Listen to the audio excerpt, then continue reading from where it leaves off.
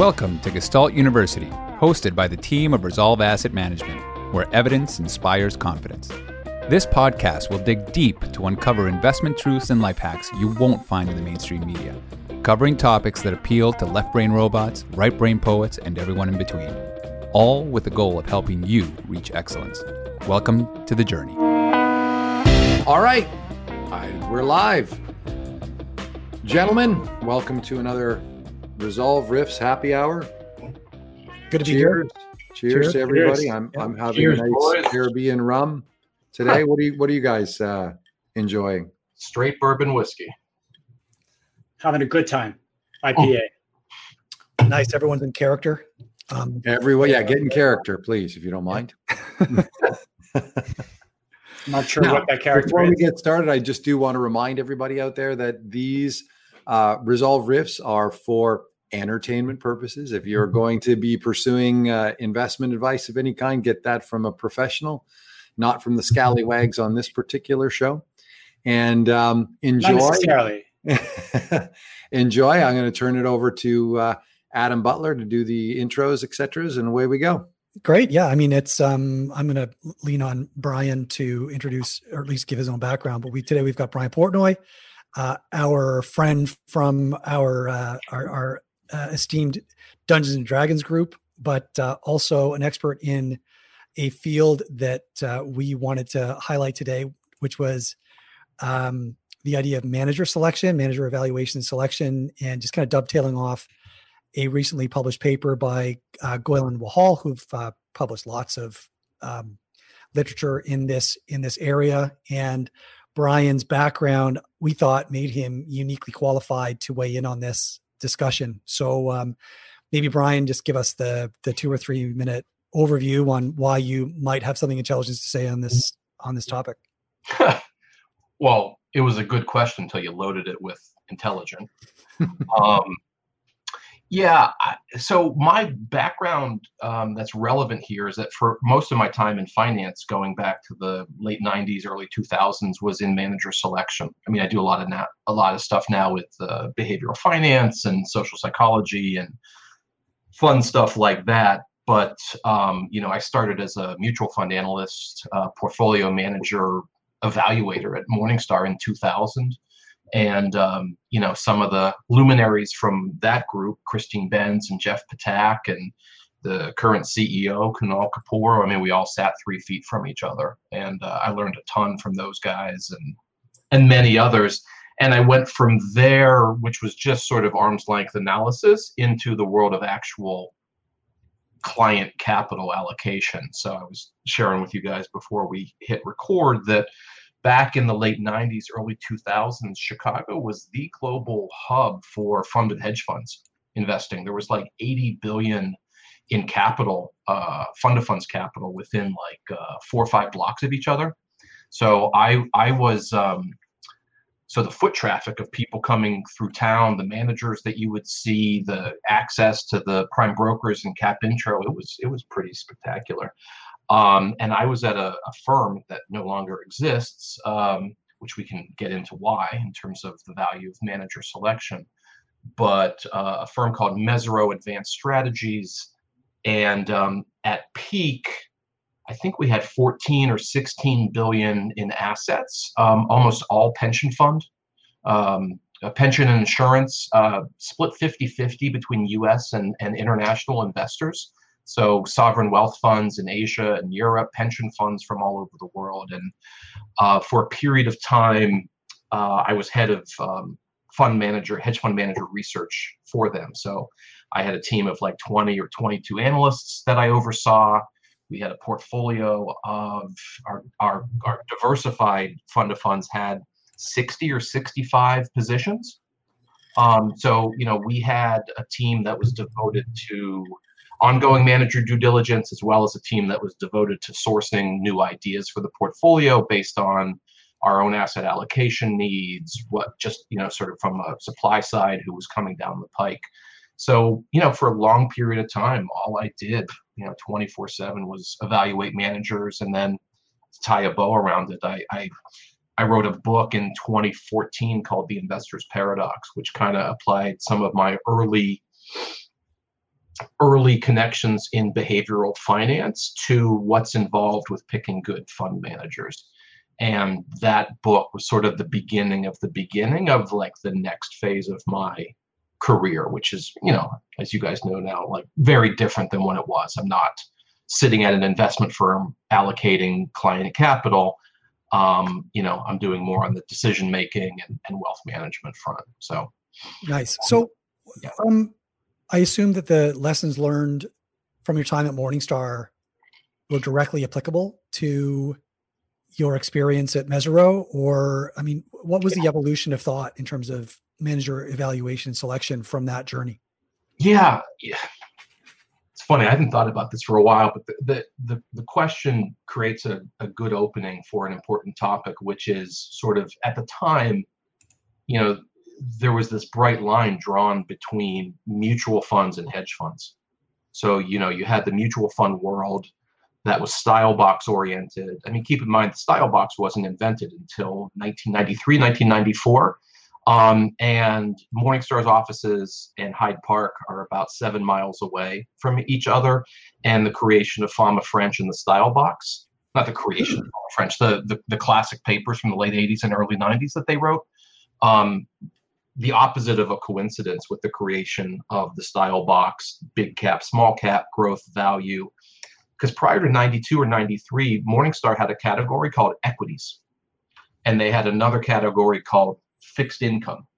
And so prior to 92 or so, if you had a large cap growth fund and a small cap value fund that were, doing completely different things in opposite ends of the market, they would still get their quote unquote star rating based on their, performance, risk-adjusted performance relative to that entire universe. And so, there was sort of a Heisenberg event in the early to mid 90s with Morningstar picking up the academic research, creating the style box, which in turn created a whole new production engine at the mutual fund factories, which created, all these style-based investment products. Fast forward for me 10-ish years, going from mutual funds to hedge funds, there was some question as to, okay, those are totally different asset classes. And what occurred to me like really early on is that they were actually just, everyone's taking the same risk within stock and bond and stock and bond markets primarily, but other asset classes, whether it be currencies or commodities.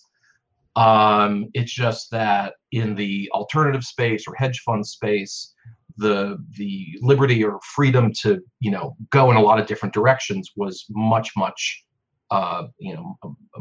bigger. So you can be long or short. You can be highly levered. You can be under levered and be sitting in a bunch of cash. You can be straight cash securities, or you can have own a whole variety of derivatives or invest in nothing but derivatives, and so on and so forth. But, what occurred to me, and it was really one of the main points I tried to make in the Investor's Paradox, which I wrote at this point 8+ years ago, is that it's really just spectrums of risk that any portfolio manager or risk taker is taking, and you need to sort of evaluate them on their own terms. So for me, the transition was pretty seamless. Cosmetically, there were some eyebrows raised as to, oh wait, mutual funds and hedge funds, you can't do both. Those are different, and they're just the opposite of different. They're exactly the same.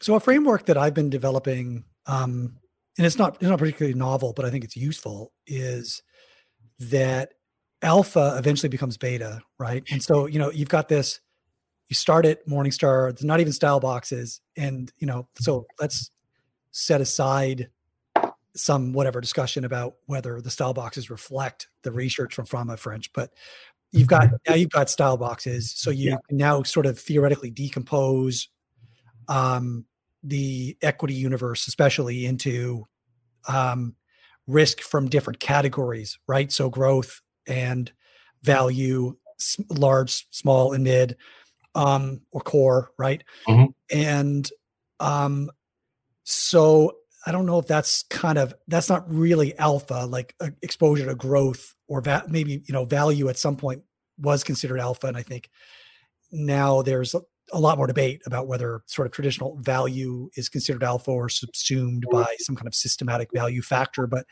the evolution of, adding more explanatory variables or factors to the zoo, all of a sudden you're able to explain retrospectively a larger proportion of the variance in returns for across funds. So was that a direct experience that you had, that over time you added more dimensions of explanatory power, more factors, or whatever? Yeah. And so what was alpha in 2008 was much more sort of beta in 2012, or that trajectory generally played out? I actually have receipts. I'm not going to show people my actual scribbles, but what I wrote down before the call as I was reading this Goyle and Wahalt paper: the relevance of manager selection in the twilight of manager alpha and the dawn of the factor zoo. I was, that's kind of where you were, or that's where we are. Like that's where you were when. That's where we are now. Okay. I mean, look, starting in 2000, I didn't, know my ass from an elbow as it related to mutual funds and how to do any of this. And, hopefully I got trained up pretty good to, ask some good questions. But, at least I'll comment on my career before we can talk about the industry. For me, it was just learning the ropes. It's like, I didn't have a good sense of market history. Or I should say investment strategy history as it related to the style boxes when I first got going at Morningstar, and for the 4 years that I was there. And then going from there to, to Mesereau and to the hedge fund space generally, I recall sharing with someone once that it was like going from that tiny room in the Willy Wonka movie, that tiny room when they first walk in to the chocolate factory, to when he opens the little door that's actually a massive door to the room with the lollipop trees and the chocolate river. I mean, it's just like massive variety of stuff. And so it was pretty easy and comfortable to think about alpha because there were so many moving pieces. I think one of and I really, I want to get your guys' thoughts as well, but, when I fast forward from that period, 2004, 2005, when things were just ripping, I mean, we were bringing in $200 million a month from pension funds to build portfolios of hedge funds. Yeah, I mean, those were the glory days of fund of hedge funds, right? Oh my God, it was out of control.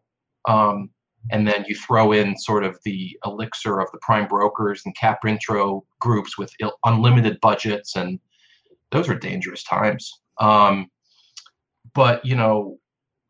what occurred to me, and it it does explain in part why I've moved my career in the way that I have over the last 5 or 6 years, is that a lot of that wasn't alpha.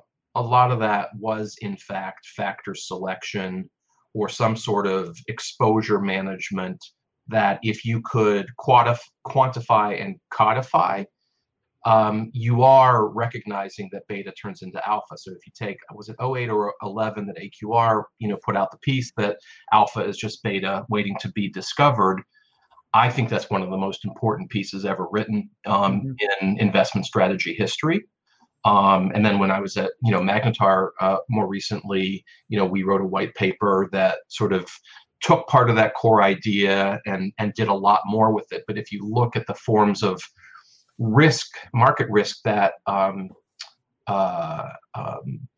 that investors have taken going back a century, even to the creation of treasury bonds and the quote unquote risk-free rates, over time, that unique and interesting form of exposure, which you could refer to in a lot of cases as manager skill, it's actually just something that hasn't been fully extracted and amplified yet, because once it does, then it does move more from skill per se to, to beta. And now where I think we're at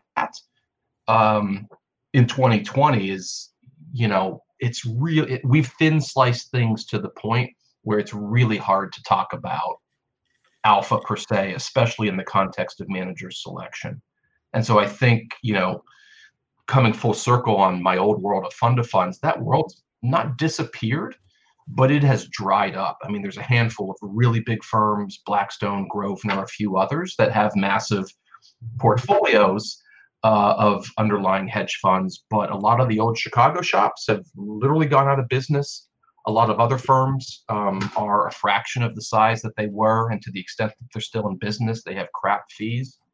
And that's because the ability to select manager skill isn't really a thing anymore, because it might be the case that managers don't deliver skill. What they do is deliver certain well-articulated factor exposures consistently and at scale. In some ways, those are the same thing, but in another way, from a commercial venture point of view, they're totally different. Yeah. Well, alpha, I think alpha can reasonably be described as sources of return that you can't access cheaply, right? Mm-hmm. So if you're a sophisticated hedge fund with either domain experts, if the alpha happens to be sort of low capacity or opportunistic, like you've got a mortgage desk, which has got, better connections in a mortgage markets, where the liquidity is, who the forced sellers are, and you can eke out alpha in the mortgage, the mortgage space, or the, whatever, some other sort of MBSs. Yeah. Then that is something that not everybody can access, because you've got whatever it is, an informational edge or experiential edge or, flows edge or something. But in terms of like scalable liquid alpha, I'm sympathetic to the fact that until very recently, even though academically some of these anomalies had been published and the underlying mechanics were out in the open for anyone to see, mm-hmm. the vast majority of investors could not access those sources of return with liquidity and at reasonable economics, right? And so until a Vanguard or an iShares or, the ETF industry or some sort of index mutual fund group decides that they're going to offer these systematic sources of return, these factor returns more cheaply, and with appropriate liquidity or in a vehicle that an average investor can access, then for an average investor, those sources of return are actually alpha, because they can't access it cheaply themselves, right? So, some of it's just like structural. Some of the rules around 40 Act products have changed over time and allowed for different types of strategies to be offered to retail. Obviously, the indexing movement has made a real difference, especially when paired with the ETF structure. So a lot of it was like the structures themselves changed to provide access to what was previously considered alpha mm-hmm. to smaller investors. And so, part of it's what's published and what people know about, but the other part is what's accessible or what you can get access to for cheap. I generally agree. And Mobison wrote a great article or white paper on this a few months ago in terms of the different types of alpha or skill that are available generally and what the trends have been. And if I recall correctly, I read it when it came out, but I think the era of having an informational edge such that you understand what Google's profits are going to be, or, whether a food company is going to sell more cereal than they did in the past or something like that. Hard to point to that as sort of we used to not that long ago as, pure alpha, having that informational edge. I do think that what you're talking about in terms of structural alpha, whether it be access or just understanding how these complex structures might work, something in the MBS stack or something in something else in real estate world. There is and will remain many interesting things to do. And so if you're defining, Adam, that as alpha, there's still plenty of alpha to be had. The question that you'd want to bolt on, or I'd want to bolt on as a private investor now, is what premium am I getting from that a combination of complexity and illiquidity. And that's where the due diligence comes in. And so there's still a lot of good work to be done there. But it's not like it used to be 5, let alone 10 or 15 years ago, when that nature of due diligence and that search for alpha felt and, very different than the way it feels right now. Mm-hmm. Yeah, agreed. By the way, for those who don't know, Richard has a bit of a background in manager selection, at least touched on it for a while there with your pension career. Richard, maybe just 30 seconds on that and any takeaways that you had or in giving some thought before this conversation, lessons learned. For sure. Yeah, at a previous life, still back in Brazil, I was a portfolio manager managing basically a local equities portfolio. But we did have an opportunity to outsource part of that AUM towards third-party managers for a number of reasons. And we did begin it was mostly a quantitative screening process with some qualitative aspects to it. And when you sent me that paper to start reading up and the two themes, one is pretty obvious. It stands to reason that as much as we say past performance isn't indicative of future returns, everybody looks at past performance and hopes that there's some consistency there. But the second aspect to it, which is the who you know and the connections and how those might play a role, reminded me of an anecdote of deciding across some of these managers. And we knew that there was one manager that was supposed to be a front runner because of good connections. And after going through the process because of the criteria, which is decided that it wasn't a good fit. And we went with, I believe, 2 or 3 other managers. But then the analyst and the team, I think a couple of days later, just received the form with the well-connected manager for an allocation on his desk. And that was pretty telling of where we were supposed to lean there. So it was quite interesting. And that message, right? Yeah, I think all of us know to some degree that it's not very surprising, some of the findings, even though as Brian was pointing out earlier when we were offline, that the connection criteria that they use is quite thin. But I think we all know that it does play some role. Sometimes it can be quite dramatic, but at least some sort of, and it stands to reason, right? If everything else is equal, if you know the manager, however misplaced that knowledge might be in terms of it not translating into a knowledge of the process, but human behavior kind of leans us toward, I know the guy, he's well, familiarity. The familiarity breeds trust, right? So if you know a person and you've heard their story and you know their background, even though you haven't maybe given equal credence to the stories and backgrounds of other people who are bidding for this business or other firms that are bidding for this business, you're going to prefer the person that you know well. Right. And I think just again, like we're referring to this paper called, what is it? Choosing investment managers. Right. Yeah. And so Goyle and Wahal, they studied the factors that explain manager selection across how many different plan sponsors was it? Yeah, it was like 1.6 trillion in assets. In assets, yeah. 2002 and 2017. Plan sponsors. Yeah, plan sponsors. So pretty large sample. 7,000 decisions made by 2,000 plan sponsors, covering 1.6 trillion in assets allocated to 775 unique managers. Over 15 years. From 02 to 17. So it's 17, yeah. Pretty representative sample. It's rare to find anything good on manager selection in the academic literature. I remember when I was writing the Investor's Paradox, there just wasn't a lot to hang your hat on.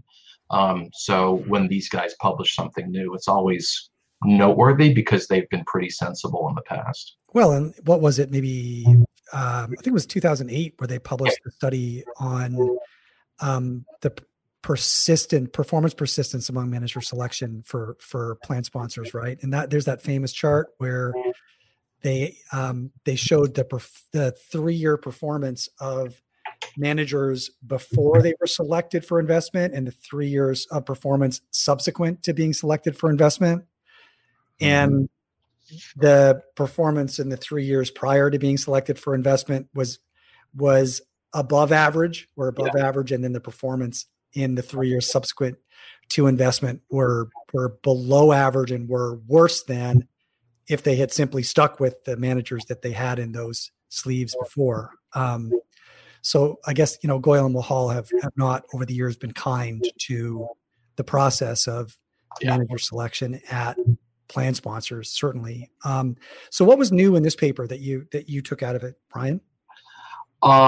So they did two things. Yeah. So first of all, that 08 paper was just brutal. And the funny thing is that you don't see a lot of countervailing arguments. I mean, you see puff pieces from consultants about like their prowess in choosing managers, but there's no evidence.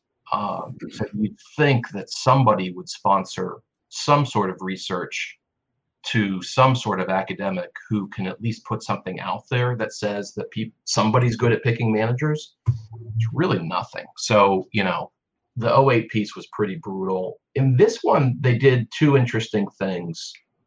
And I find one of them compelling. So the first thing they did was to engage the counterfactual, which is always a tricky thing from a causal logic point of view, like what could have been if you hadn't chose this.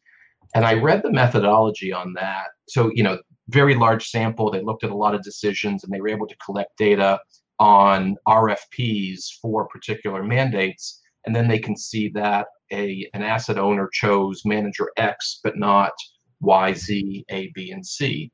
And because I think most of the data that they're looking at is in the public space, it's public equity, public fixed income, they're able to measure manager X versus the 5 others that were in the beauty pageant, because you have the funnel, you've got a ton, and then you get to the finals, and they can see kind of how people did on a post hire basis. So because they're public sponsors or public plans, they need to go out with a formal RFP. Correct. There's proposals that are sent in response to the RFP.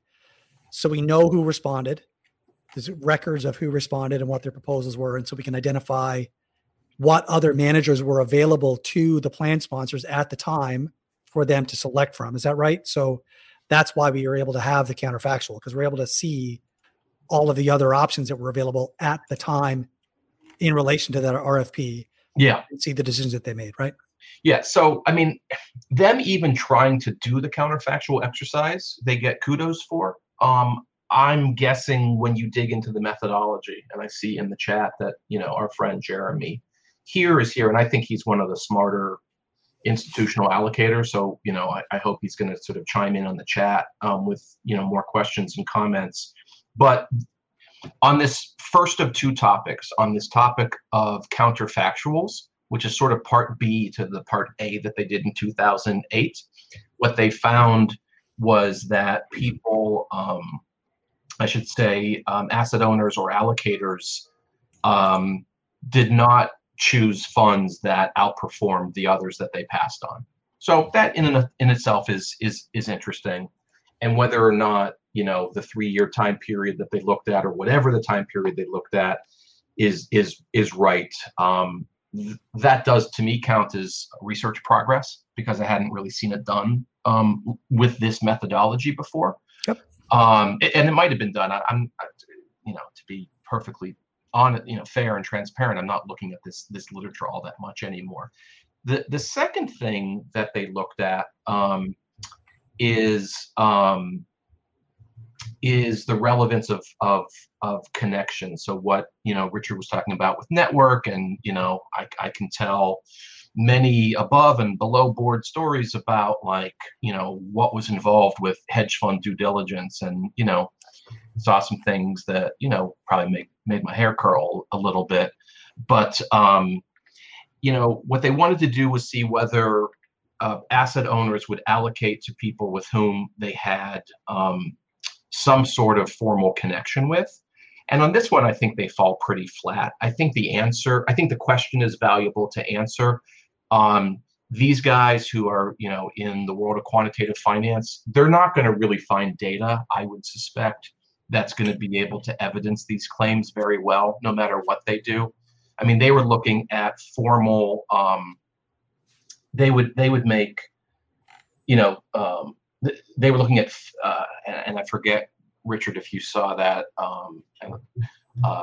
sort of formal, the relationship science database is based on publicly verifiable data sources, including SEC records, court records, financial statements, and other such hard records. Notably absent are self-reported linkages and social network mediums such as LinkedIn. I don't really think they have much of a leg to stand on. I mean, and there's nothing untoward about people doing business with those they have met before.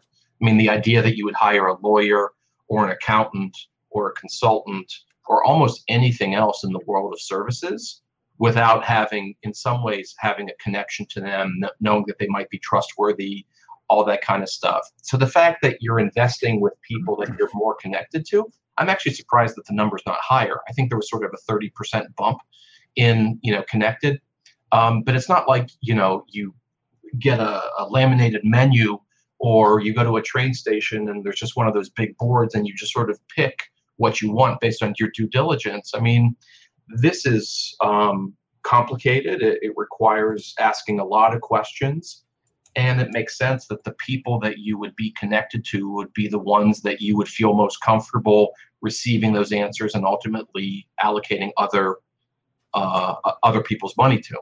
So, on the first point, I think they're onto something because it resonates. On the second point, to the extent that academics can be a little bit naive about investment management, I think this is them showing that. So that's fair. And I mean, they did acknowledge that most of the betas to some of the relationship variables were meaningful, but not statistically significant. They did show that they were explanatory, right? They explained 15 to 30% of subsequent return variation. But, and then, they tried 3 different methods. One of them was made stronger assumptions than the 2 others. The one that made stronger assumptions was more explanatory, but the assumptions were more questionable. So, I think they took a stab at it, but like you say, it's just a really difficult thing to evaluate.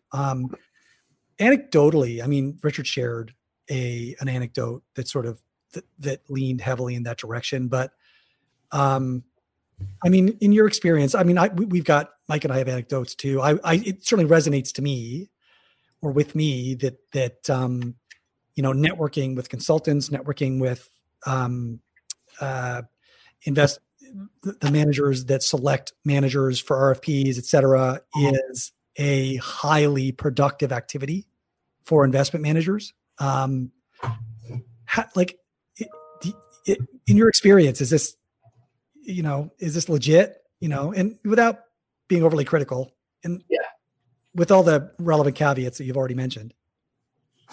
Yeah. I mean, look, the thing about investment managers, and there are tens of thousands of them, is that they have a craft which they work on every single day, and they're trying to do something that they perceive to be valuable. It could be return. It could be risk-adjusted return. It could be diversified exposure. It's any number of things.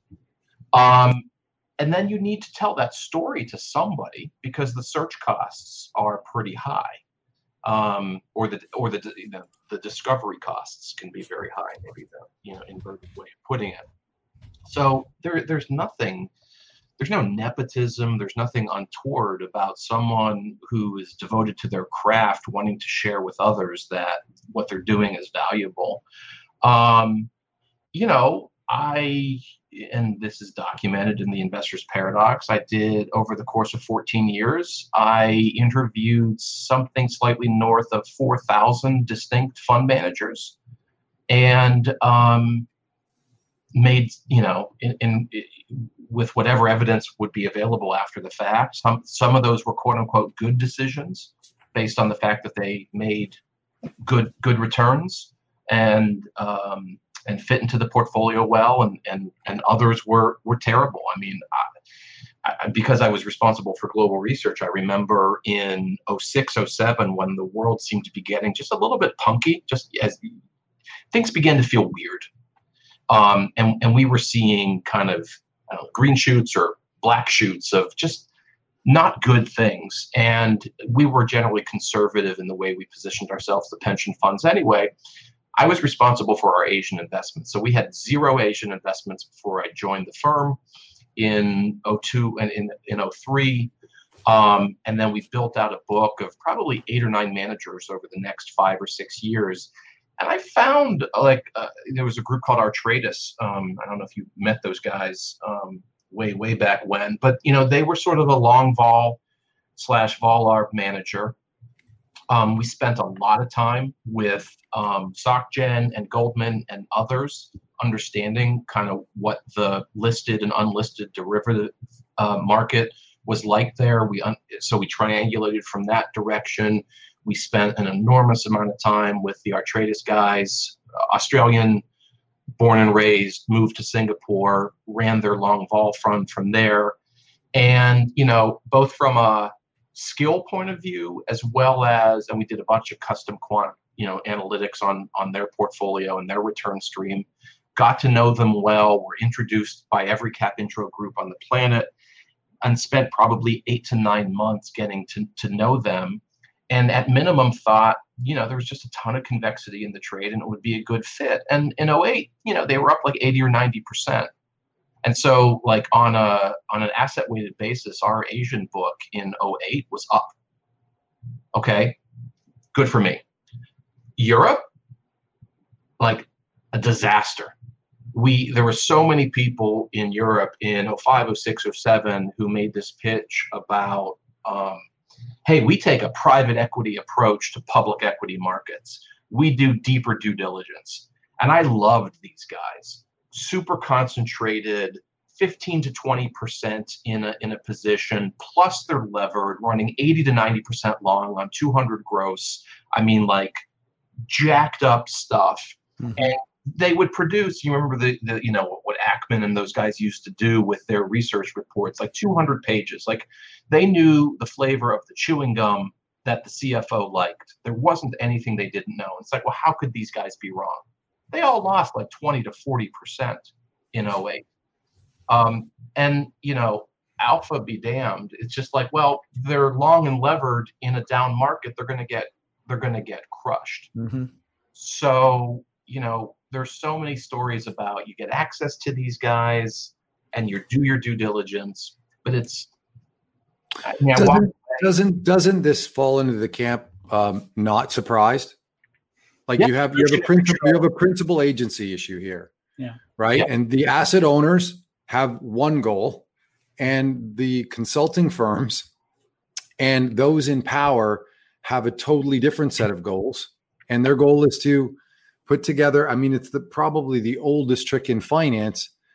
Here's the portfolio that I would have provided you over the last 5 years, and the return looks lovely. And there's the portfolio you had in actual execution. Had you had that person 5 years ago consulting, there's no way they would have had that portfolio. This is the oldest bait and switch situation, and it's pervasive. It's in retail, it's in institutional, and it speaks to the bias of the person responsible for the OPM, right? Other people's money. Yep. You have a different set of goals that does not align perfectly with the asset owner. And if we want to talk about success stories, or let me pause it. I think Swenson is when he talks about in his books how he allocates to different strategies and firms, he looks for, what does he call it? Non-profit maximizing motives. So he's looking for firms that are willing or looking to cap their strategies because they see a limit to the amount of alpha that they may be able to generate. He's looking for them to not be prioritizing, sort of capacity in the way they might think about the markets. He's looking for very unique thought methodologies that are, sort of a little bit different. Now, this is, granted, explained in his books. He's one of the more successful guys who's done this. I'm just wondering, is there any solution other than like, this is the game that everyone just plays? Is this the... Yeah. Well, I mean, to quote Lloyd Benson, like, I know David Swenson and I'm no David Swenson. Mm-hmm. Right. But what are some positive takeaways, right? Like, what are some, wide open to people on the comments, right? Who do this for a living and right. have made mistakes and have had successes. But I mean, what are some positive takeaways here for those who, advisors and plan sponsors and CIOs and their teams and endowments? A lot of people need to make these types of decisions. What are some best practices and how have those best practices evolved over time? And as people chime in, I Mike's point about the principal agent problem is just spot on in terms of like, it's just super relevant. And when you're, I was at a fund of funds, so you have a multi-layered, you've multiple principals or multiple agents, depending on how you want to define everybody that's in the food chain, because, at its most extreme, but not uncommon, you would have a pension fund hire a consultant to hire a fund of funds to hire managers in a portfolio for their end clients, the pensioners. So I don't know who's principal and agent, but there's like a pretty, the tin cans and string telephone game gets pretty stretched there. There was no doubt that, when I think about mistakes that I made, not really understanding in any deep way what a trader's option was all about. Some of the guys that I advocated for, that I pushed to get into the portfolio, they could just run and gun it. They could be long and levered. They could have these super well researched 200-page books on like what this stock is all about, and it either works out or it doesn't.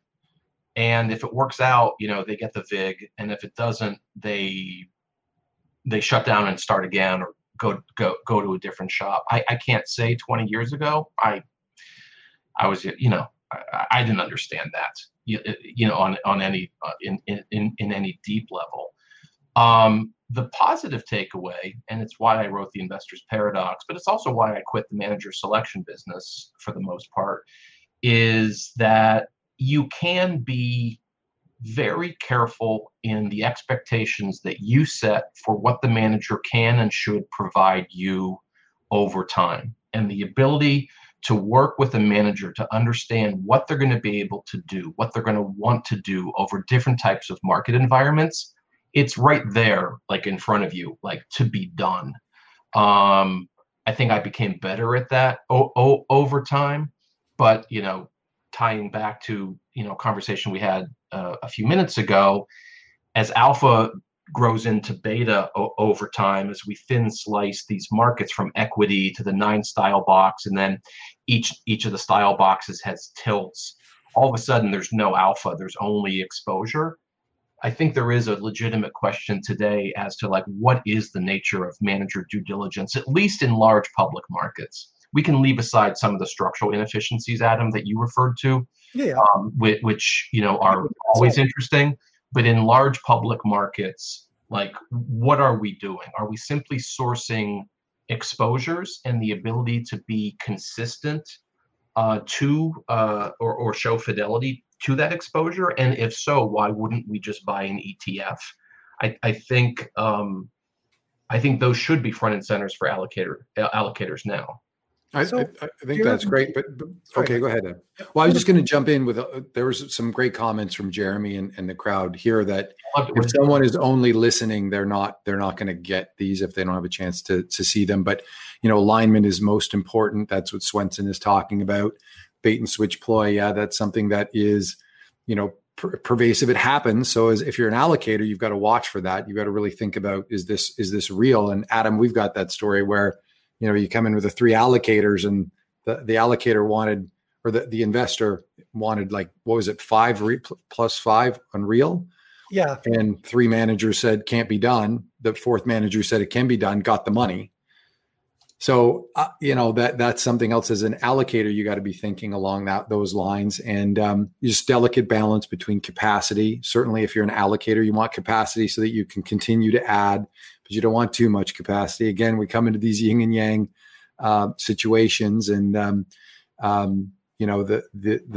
are the types of well designed. Super important, right? And I get that. Yeah. And there's and not to be too cynical, as perhaps my bent, but there's certainly a role for consultants in this, which is not profit motive, or there's not really a profit motive by the plan sponsor, right? It's more trying to defray liability for decision making, right? Correct. Exactly right. So how could you invest in this 5-year portfolio? We know that if you go through asset classes and look at mean reversion, 5-year sort of mean reversion, and say what you should be looking through is the managers of the last 5 years that have done the worst, and you should pick randomly from that group, and that would probably give you the opportunity. Now you can imagine you go in as a consultant and say, "Here's how I built your portfolio."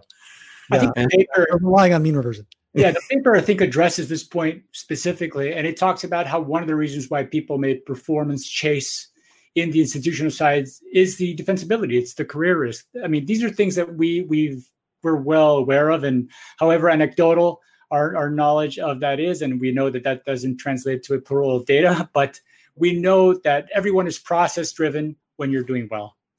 And so everybody needs to find some justification to invest on something. And so you're doing well, you have a process that resonates with the allocator.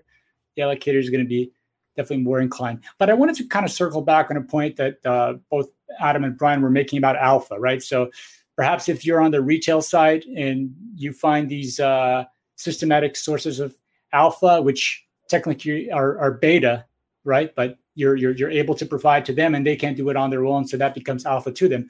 But as you go down this rabbit hole and layers deep, at the ultimate level, if alpha, as we are describing it here, is just beta, then what is alpha at the ultimate level? Is it timing?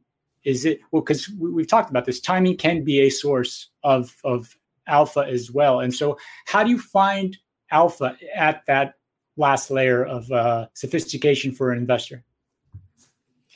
Well, yeah, I mean, again, right, it's alpha is kind of what you can't access yourself cheaply, right? So it's going to be different for participants in the markets at different levels of sophistication and access and size, right? So, I mean, for an institutional allocator with their own internal factor desk that can replicate the vast majority, and it's a good factor desk, and they've got craftsmen in the chairs, and they're doing a reasonable job, the hurdle to demonstrate alpha is going to be larger than for maybe some advisors or some retail investors who have neither the size nor the access nor the sophistication to be able to identify how to get access to those sources of return more cheaply, right? So it's like alpha is going to be different for people at different levels of the food chain, right?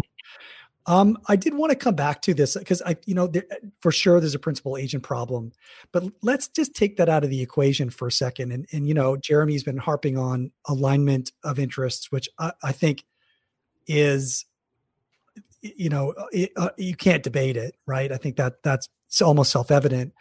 Although not well executed, right? So it's a good in theory. Well, how do you determine it though, right? It is self-evident. If I would like to lose weight, it's self-evident that I should eat less. Totally. Yeah. Simple, but not easy. Right. Agreed. Right.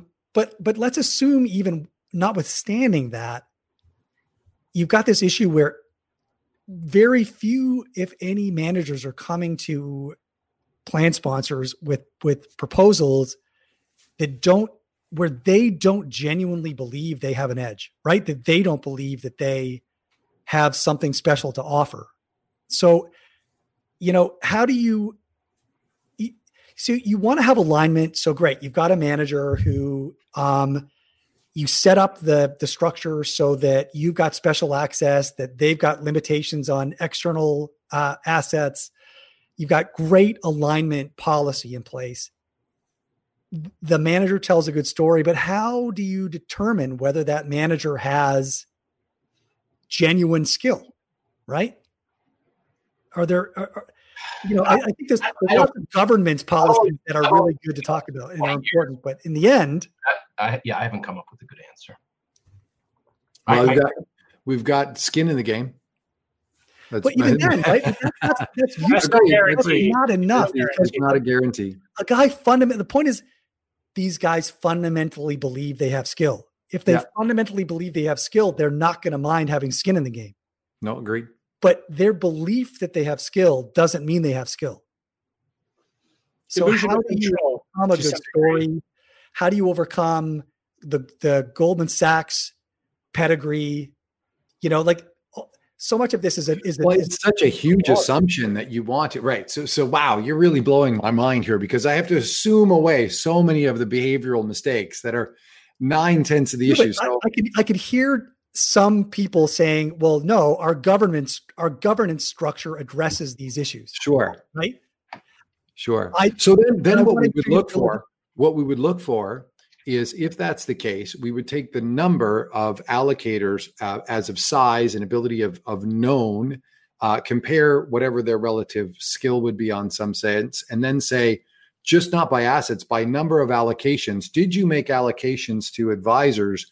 Like, did you go to all Goldman Sachs and those large managers, or did you actually allocate to some smaller, less known, not known managers in your database? How many of those did you allocate to? That's a really good point, Mike. Right, and so Brian, we know that the research I've seen strongly implies that small emerging managers actually legitimate. There's an edge there. Is that harvested in practice? No, and I'm not convinced. So, and I'm in the small minority in the former allocators world of not ever really being convinced that those small emerging managers had any sort of advantage. Look, there's evidence to suggest that they do, but I think it's when you go asset or sub-asset class by sub-asset class, when you go into the world of credit, go into the world of sort of moving along large complex capital structures, I don't think small guys have any advantage there. In fact, they have a disadvantage, because it's the big players, it's the Angelo Gordons, it's the Blackstones, it's the Marathons. I mean, these are older names that I used to truck in. It's all the old Goldman Sachs prop credit guys, the Gray Wolves and Silver Points and such, that had access to deal flow. And so the notion that as an emerging manager, you would have access to those capital stacks was a joke. Like, you simply wouldn't. Yeah, I think it's more. I think the assertion that emerging managers can access edges with that just have less capacity. Like, if you're trading but I'm going to push back. I never saw that.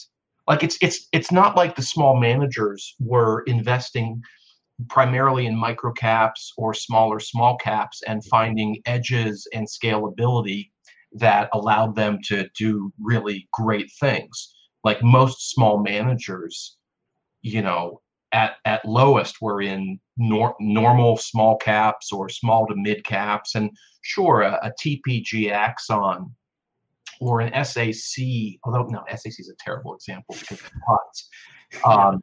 Well, no, I don't mean it from an illicit point of view. I mean it because, if there's 100 traders and everybody has their own $50 million book, there's actually a ton of flexibility that's built into that where you can't.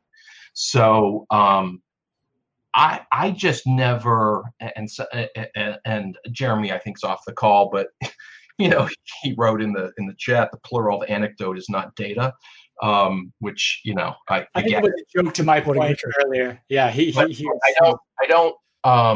I just haven't seen that small manager effect really take place, because they're not in markets where whatever that size is logically makes any sort of difference. I'm not sure if that's the point that you wanted to hammer on.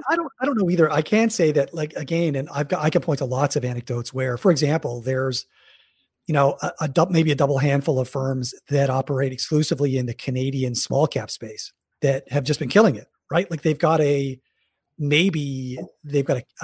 capacity of 40 or 50 million tops. Right. Because they're just dealing in a space that doesn't have enough liquidity for them to play larger. I know some muni managers in Cleveland that are just crushing it. I remember after 2008, there was a huge run on asset-backed securities, especially in Canada. Guys raised whatever, $50, $100 million. And then they bought a bunch of asset backs that they bought on fire sale. They ran the portfolio down over 5 years. Like there's lots of sort of opportunistic funds run by specialists with real niche specializations that happen to be in the right place at the right time. And if you got access to that raise, then that's a legit source of alpha. But it's more sort of like you've got a group of specialists with a market dislocation that are raising capital, and or you've just got like a perpetually inefficient market like Canadian small caps that. Especially the resource cap, the resource stocks in Canada are famous for this. Like, a good resource manager is going to be connected to the deals. He's going to get early seed deals. He doesn't have to be large to do that. In fact, oftentimes they start a fund at the beginning of the bull market that's brand new and small.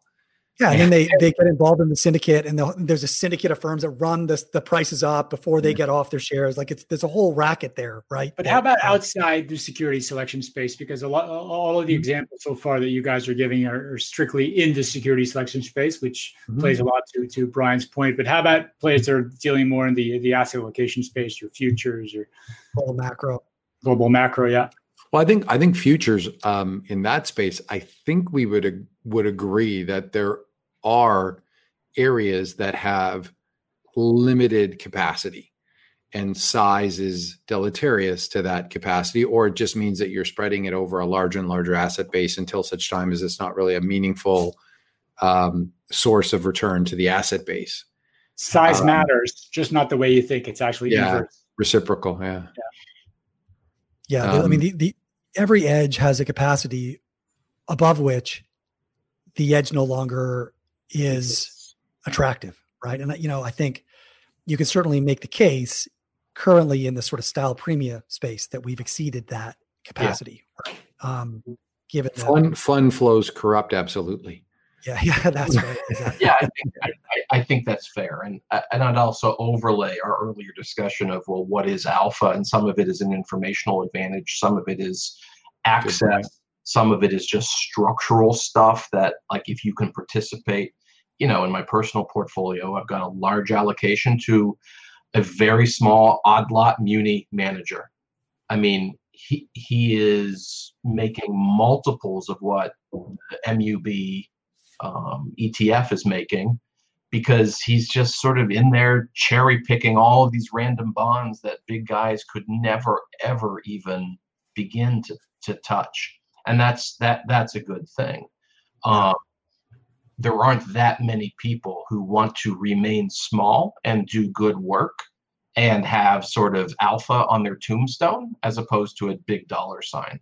Yeah, so, Swenson mentions that absolutely verbatim in one of his books. He's looking for the non-maximizer from the asset management business, but these weird types of managers who want that on their tombstone, right? They want that's very small, limited capacity.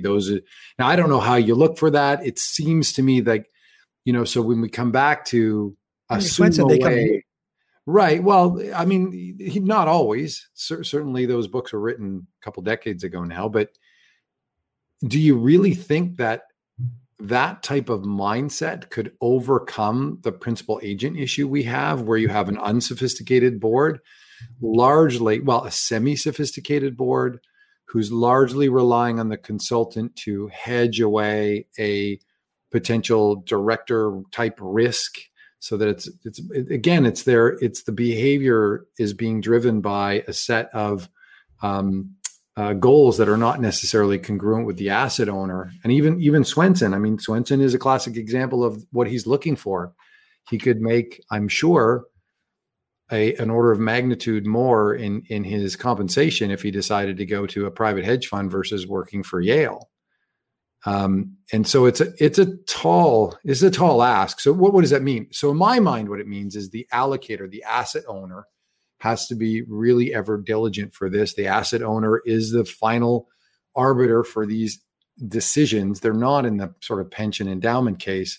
To the extent they can be, they should be, and they need to take the steps to educate themselves, and they need to understand the complexity of this. And it's not enough. It's not enough to simply cover your liability via a consultant. That's not enough. This goes back to your earlier point, Mike, because you just called the allocator the asset owner and you equated those things.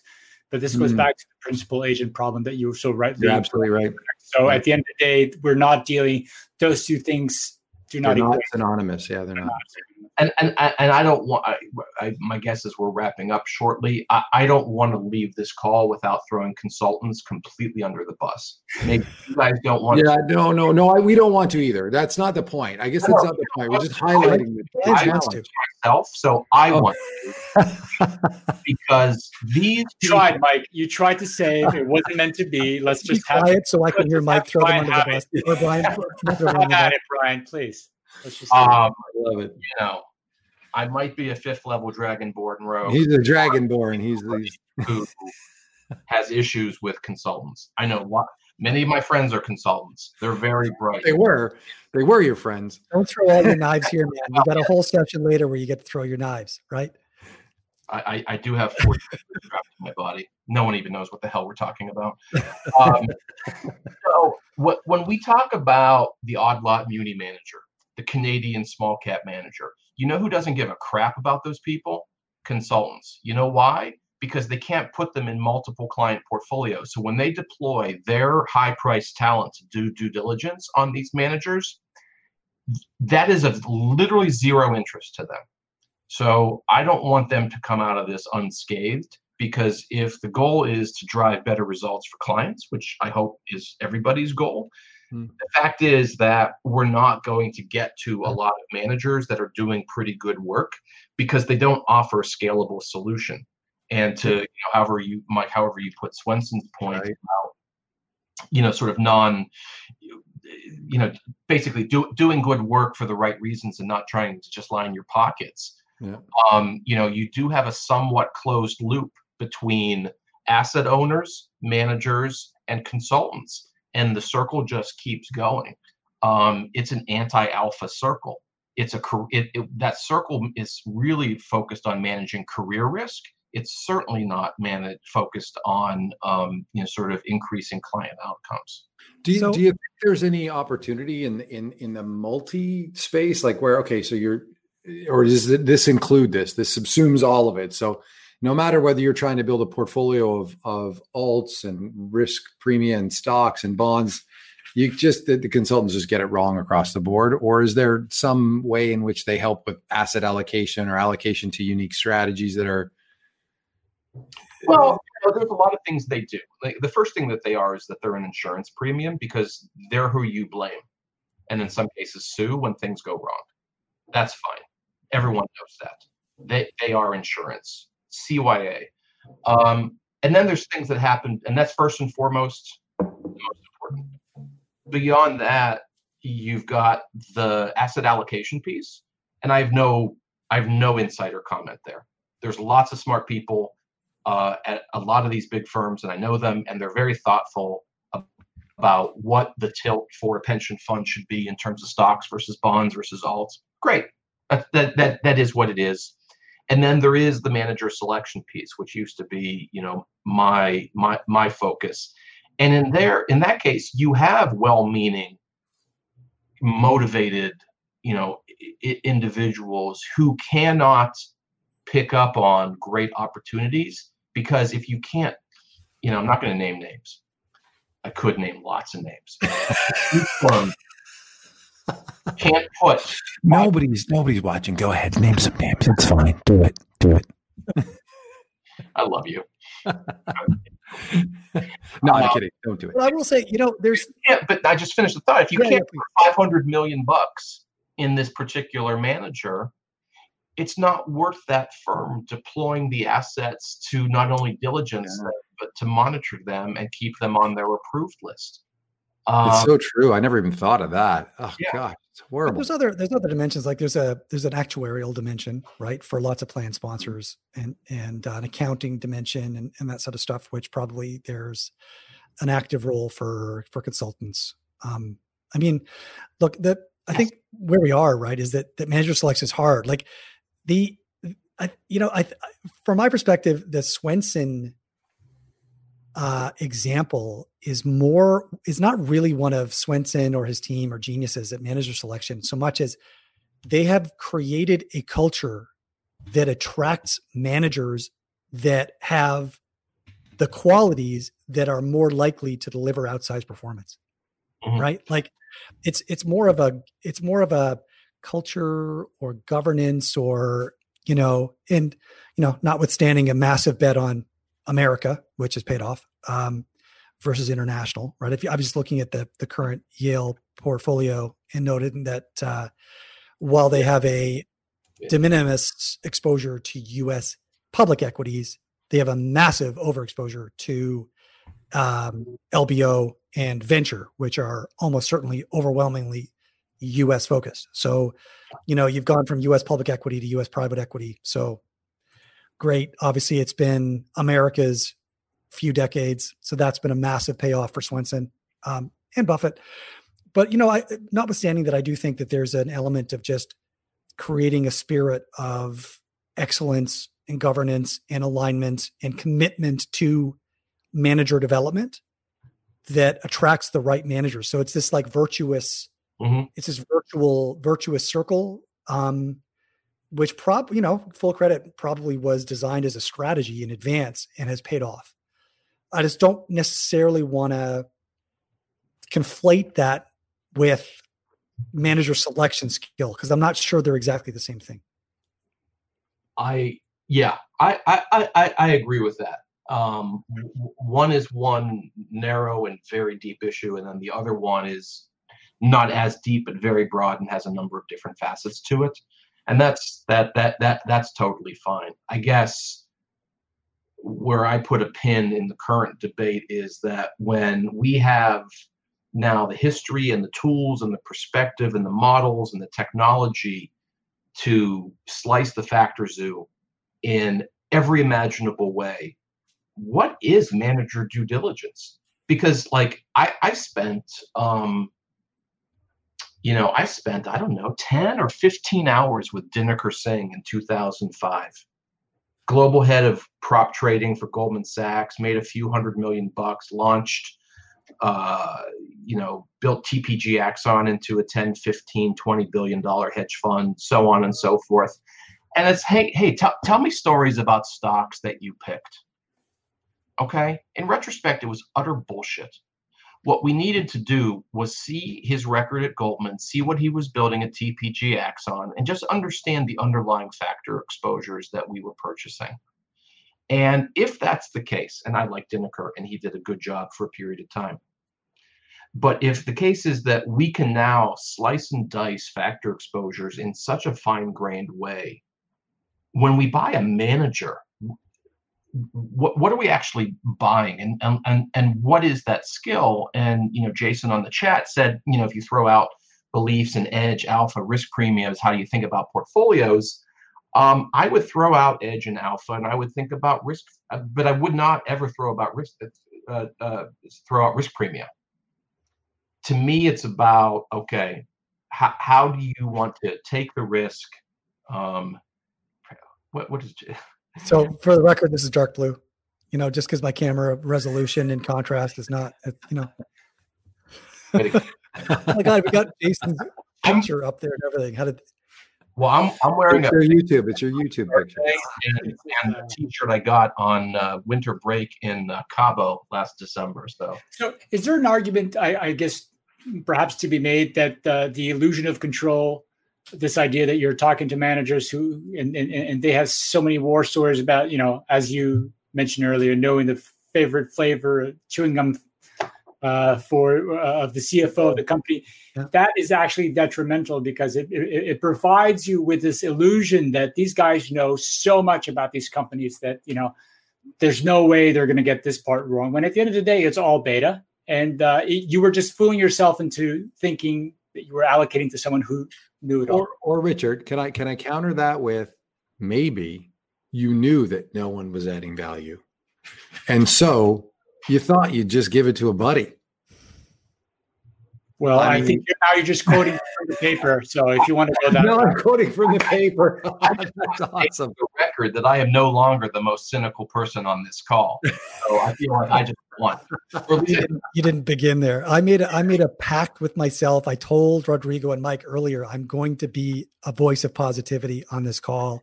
Yeah, I've been surprised so far, Adam. Honestly, I thought you were going into a deep rant right off the bat, and you've held.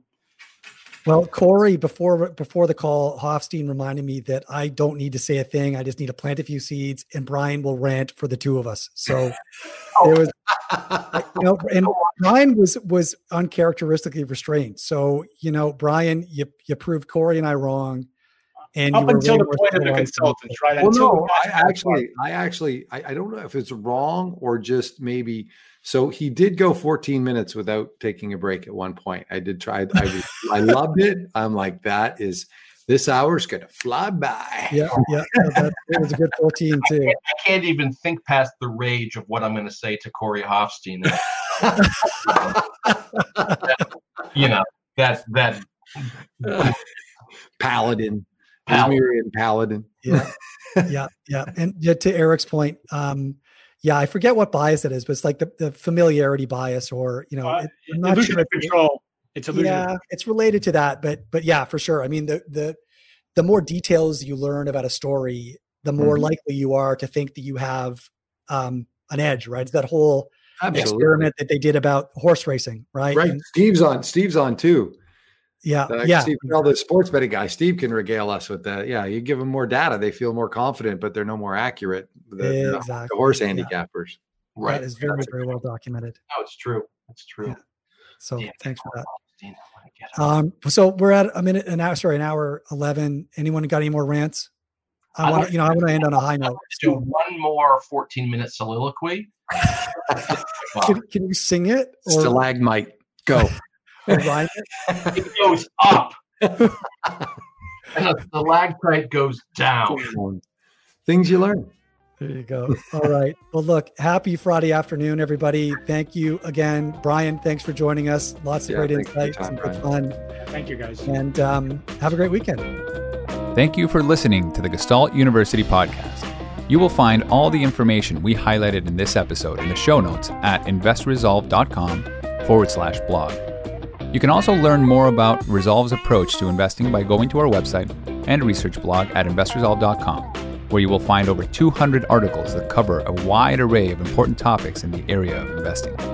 We also encourage you to engage with the whole team on Twitter by searching the handle @InvestResolve and hitting the follow button. If you're enjoying the series, please take the time to share us with your friends through email, social media, and if you really learned something new and believe that our podcast would be helpful to others, we would be incredibly grateful if you could leave us a review on iTunes. Thanks again, and see you next time.